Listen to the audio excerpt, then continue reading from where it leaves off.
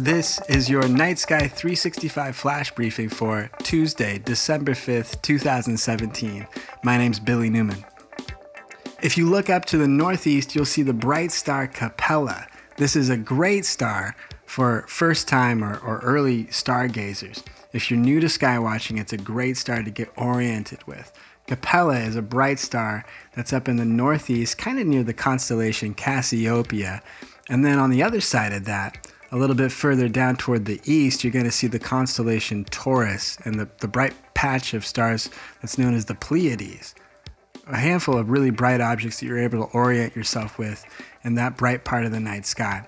That part of the Milky Way stretches out a bit, and as it comes up over the center of the sky, there's a lot of other parts that you can see, but in the fall and in the winter, like where we're at right now, most of the sky that's going to be up above us is a really dim part of the sky. There's not many stars there. And part of the reason of that is that we're kind of looking outside the band, that disk that makes up the galaxy that we're in, the Milky Way galaxy.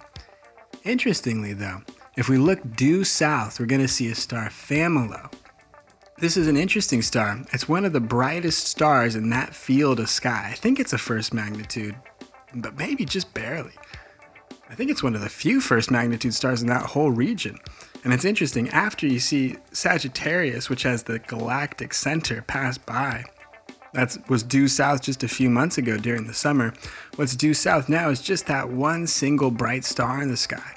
And part of that is what you can kind of figure, that galactic center, that whole disk where we kind of look head on into the center of the galaxy has kind of moved by us. And now we'd be looking out past it into open space. So we just see a few of those other stars that are sort of in our nearer field or have some kind of parallax perspective to us that we see out in the galaxy, but kind of separated against most other parts. So we just see that real black area out there.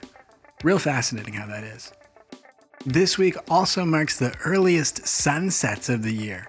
This whole next week, I think it's going to be before 4:30 in the afternoon for most of the places in the far northern hemisphere.